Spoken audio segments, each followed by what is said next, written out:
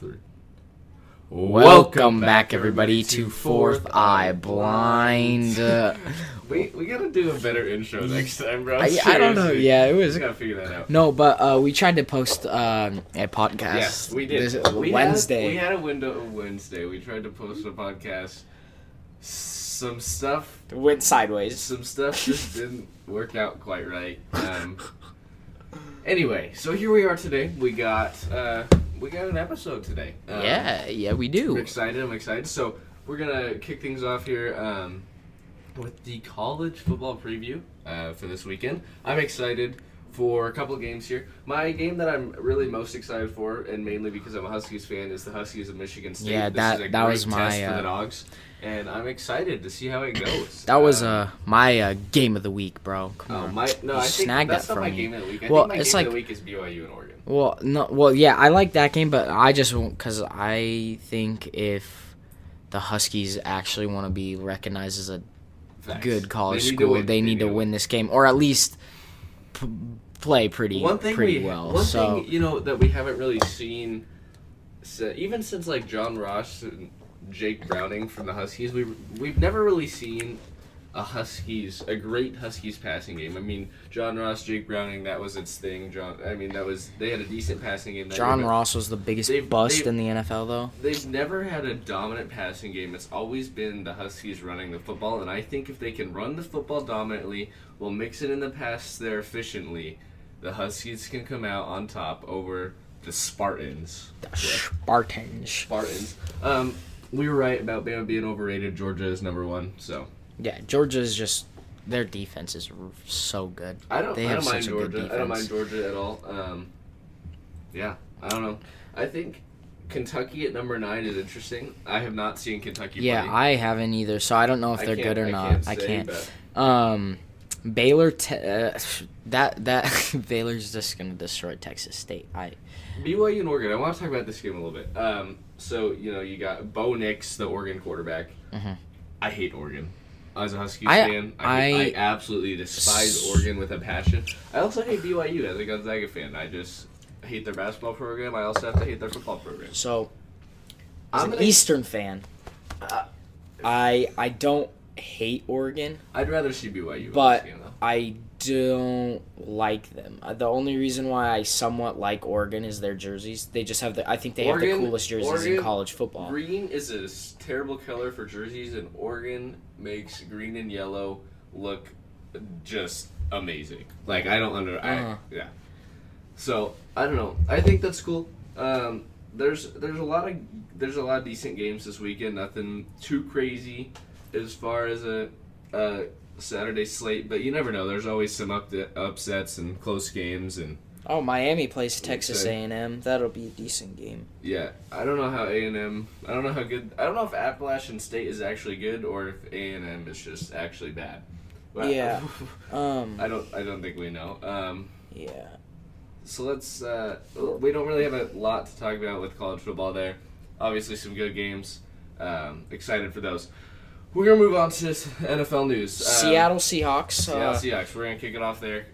Didn't get to talk about it on Wednesday, but the Seahawks, Geno Smith, actually looked decent. Didn't really throw a ton of passes to receivers. His tight ends were his primary target, but he didn't look terrible. He was 13 for 13 to start the game. I think it was something like that. Something around that. It was good. So the thing is with Geno, he's a game manager. He's not going to be big flashy plays. He's not going to be deep balls down the field. Maybe occasionally every once in a while. But that's what I like about Geno Smith is he's going to get you into the position you need to win a football game. Like he's not going to be the Russell Wilson type where he throws like 70-yard Hail Marys to DK Metcalf. He's going to throw underneath routes to Tyler Lockett and do his tight ends, which I'm fine with as long as we can end up coming out on top. If we can drive down the field in games like Seahawks offense, first half, beautiful. Loved how it went. And then in the second half, they just kind of shut down. The first half, their defense didn't play that well. The second half, they played a lot better. I mean, forced 2 fumbles on the 1-yard line, which we're finding out now. The Seahawks on the 1-yard line, it's not them. It's Russell Wilson versus the 1-yard line because, oh my Lord. Yeah. Broncos had about 40 chances to win that football game. Oh, and yeah. they just did it.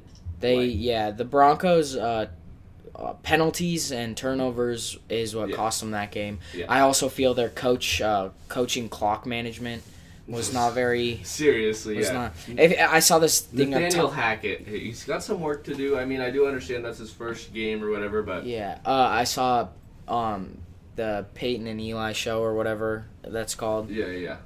Peyton Manning was literally going like this with his hands for a timeout. I think he did. I don't remember how many times exactly he did it, but he did it like 100-something times, like while they were running the clock out to 20 or to whatever time, how much time was left.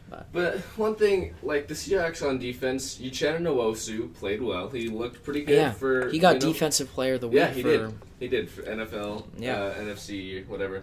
But you can't win football games and allow 433 yards. That is not. It's not pretty. It's not going to work. They got to figure that out in the future. But Jordan Brooks looked pretty good. Cody Barton, who's always been a Seahawks special teams. Yeah, Cody Barton. He looked really I was good. watching the game. He was all over the place. Yeah, he was making plays. He was every tackle almost. I was like, wow. I was really impressed with him. I think it was Jalen Thompson. His name. It's the corner for the Seahawks who recovered both. Maybe it's let's see. I'll figure it out. But they had a corner that Justin. No, sorry. I don't know. I'll figure it out. But they had a corner. He recovered both the fumbles. He looked really good. Like Seahawks defense. Was that number 27? Is that the one who got called 30. for the PI? No. There was probably 7 out of the 11 Seahawks defensive players. I had no idea who they were. Yeah, that's true. Jamal Adams, we need to trade him. Come on. No, we actually need to trade him. He's no longer valuable for us anymore. With our defense, I don't feel like we put him in the box enough anymore, and that's the whole reason we brought him in. And so I feel like he's no longer a valued asset for our team. He gets hurt too much. I feel like while he's still valuable, like quote-unquote valuable, I think we need to trade him away to get something. I would agree. But the thing is, like, the Seahawks, they're still restructuring or whatever. Mm-hmm. I mean, they still got work to do, but they didn't look terrible. Yeah, they didn't look awful. And the Broncos, I mean, I still think the Broncos are going to be good this season. There were some of the funniest memes I've ever seen on Instagram about them, but I want to give one shout out to the Seahawks O-line. They played really well. For most that is the game. best I've seen the first half, they played really Seahawks well. O-line play since 2013. Rashad Penny had a lot of decent runs, a lot of ones that he could have necessarily broken bigger, but got like shoestring tackled or whatever. But I mean, it happens. The Seahawks, they've got some work to do. I like where they're going. Mm-hmm. Play the Niners on Sunday. I think they can win. I think they can win that game, and it would be a great confidence booster for them. Is George Kittle back for that game? I don't know. If George Kittle's back, it's going to be tough because then we have to worry about him and Debo. Yeah. But I feel like if he's not, then we really just have to single out Debo because Brandon Ayuk, I mean, he's a decent player, but he's not going to win the Niners football games. He's not going to be there. So. One thing we're going to move gears here to last night's game, Chiefs-Chargers. That was also a great game. Chiefs scoring 20 unanswered to win the game, and then obviously the Chargers got the touchdown at the end. I am not a huge Chiefs fan. I really don't like the Chiefs. I do like the Chargers. I like Justin Herbert. Justin Herbert played with, I don't know what it was, like a fractured rib or something. And so I do think... that the Chargers are still gonna be good this year. I mean, they lost, but they played pretty well throughout the entire game. Justin Herbert looked really good. Mike Williams looked unstoppable. He was a cheat code. Even with Keenan Allen out, the Chargers offense still was efficient, and I like how they played. How did Austin Eckler do? I wasn't really paying attention to him. The Austin Eckler hasn't made a huge impact. He had a lot of garbage time receptions last night. He had 9 receptions for 55 yards. I'm pretty sure 4 of them were on their last drive. Okay. He only ran for 39 yards. He didn't have a great game, but the Chargers looking all right. The Chiefs looking better than I think some thought. I thought the Chiefs were not going to be that good this year. Losing Hill and I do think they probably win 10 games maybe. maybe 9. But I do think they're going to be pretty good. Win 12. I think they win 12. We're going to go ahead and move on here. We're getting a little short on time. Something to highlight. My highlight is... We gotta stop, dude. All right. Okay.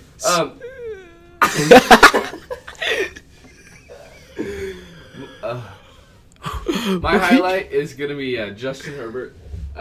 He played really well, and I like what he does. He doesn't throw little underneath routes most of the time. He fits the ball in tight windows. And also, man played with, broken ribs last night. So, good for Justin Herbert. Nash, who's your highlight of the episode? So, my highlight of the episode is going to be Geno Smith. Not huge plays. He didn't roll back. Yeah, they wrote him off, but he didn't write back. So, Geno's going to be mine. He played an amazing game management right there from Geno. Yeah. Yeah. Lane, who's your bozo? My bozo of the week has got to be Travis Kelce. Yeah. It wasn't really his fault, but he got absolutely WWE body slammed last night. That was insane. Good hit by Derwin James. It was more of a Derwin James highlight than a Travis Kelce bozo. But, yeah, that was just... My bozo is going to be the Broncos turnovers, fumbles. Yeah. That's what lost them. Yeah, penalties too. That's what lost them that game, and I feel like that's why they deserve bozo, because they were on bozo vibes. I would agree. So let us know. Go to our Instagram at Fourth Eye Blind Podcast. DM us. Let us know. Slide into our DMs. Comment. Let us know what you guys think of the segments and things you want to hear us talk about. If there's something you're like, I'd like to hear them talk about that on the podcast. Let us know. We'd love to get some new ideas and things to talk about. One more thing before we head out. We're going to talk about have an affiliate this video with Buzzsprout. Buzzsprout is who we go through for our podcasts. It's who we upload through. It's awesome. I love Buzzsprout. You can publish it everywhere. It's super easy. So you the affiliate is if you sign up and you start your own podcast with them, and you get you pay for one monthly plan, like $12 or something like that. You get a $20 Amazon gift card, and then we also get a little bit of money to support our podcast as well. So it's kind of a win-win for everybody. You start your own podcast. I would definitely recommend it. It's a lot of fun. Nash and I have a lot of fun. Oh yeah, super. It's easy to do, and it's just a good experience. So go ahead, go check out Buzzsprout. They're great. We love them. Thank you so much to Buzzsprout. I think that's gonna do it for this podcast. Cap it off. Thank you so much for listening. Until next time. We out.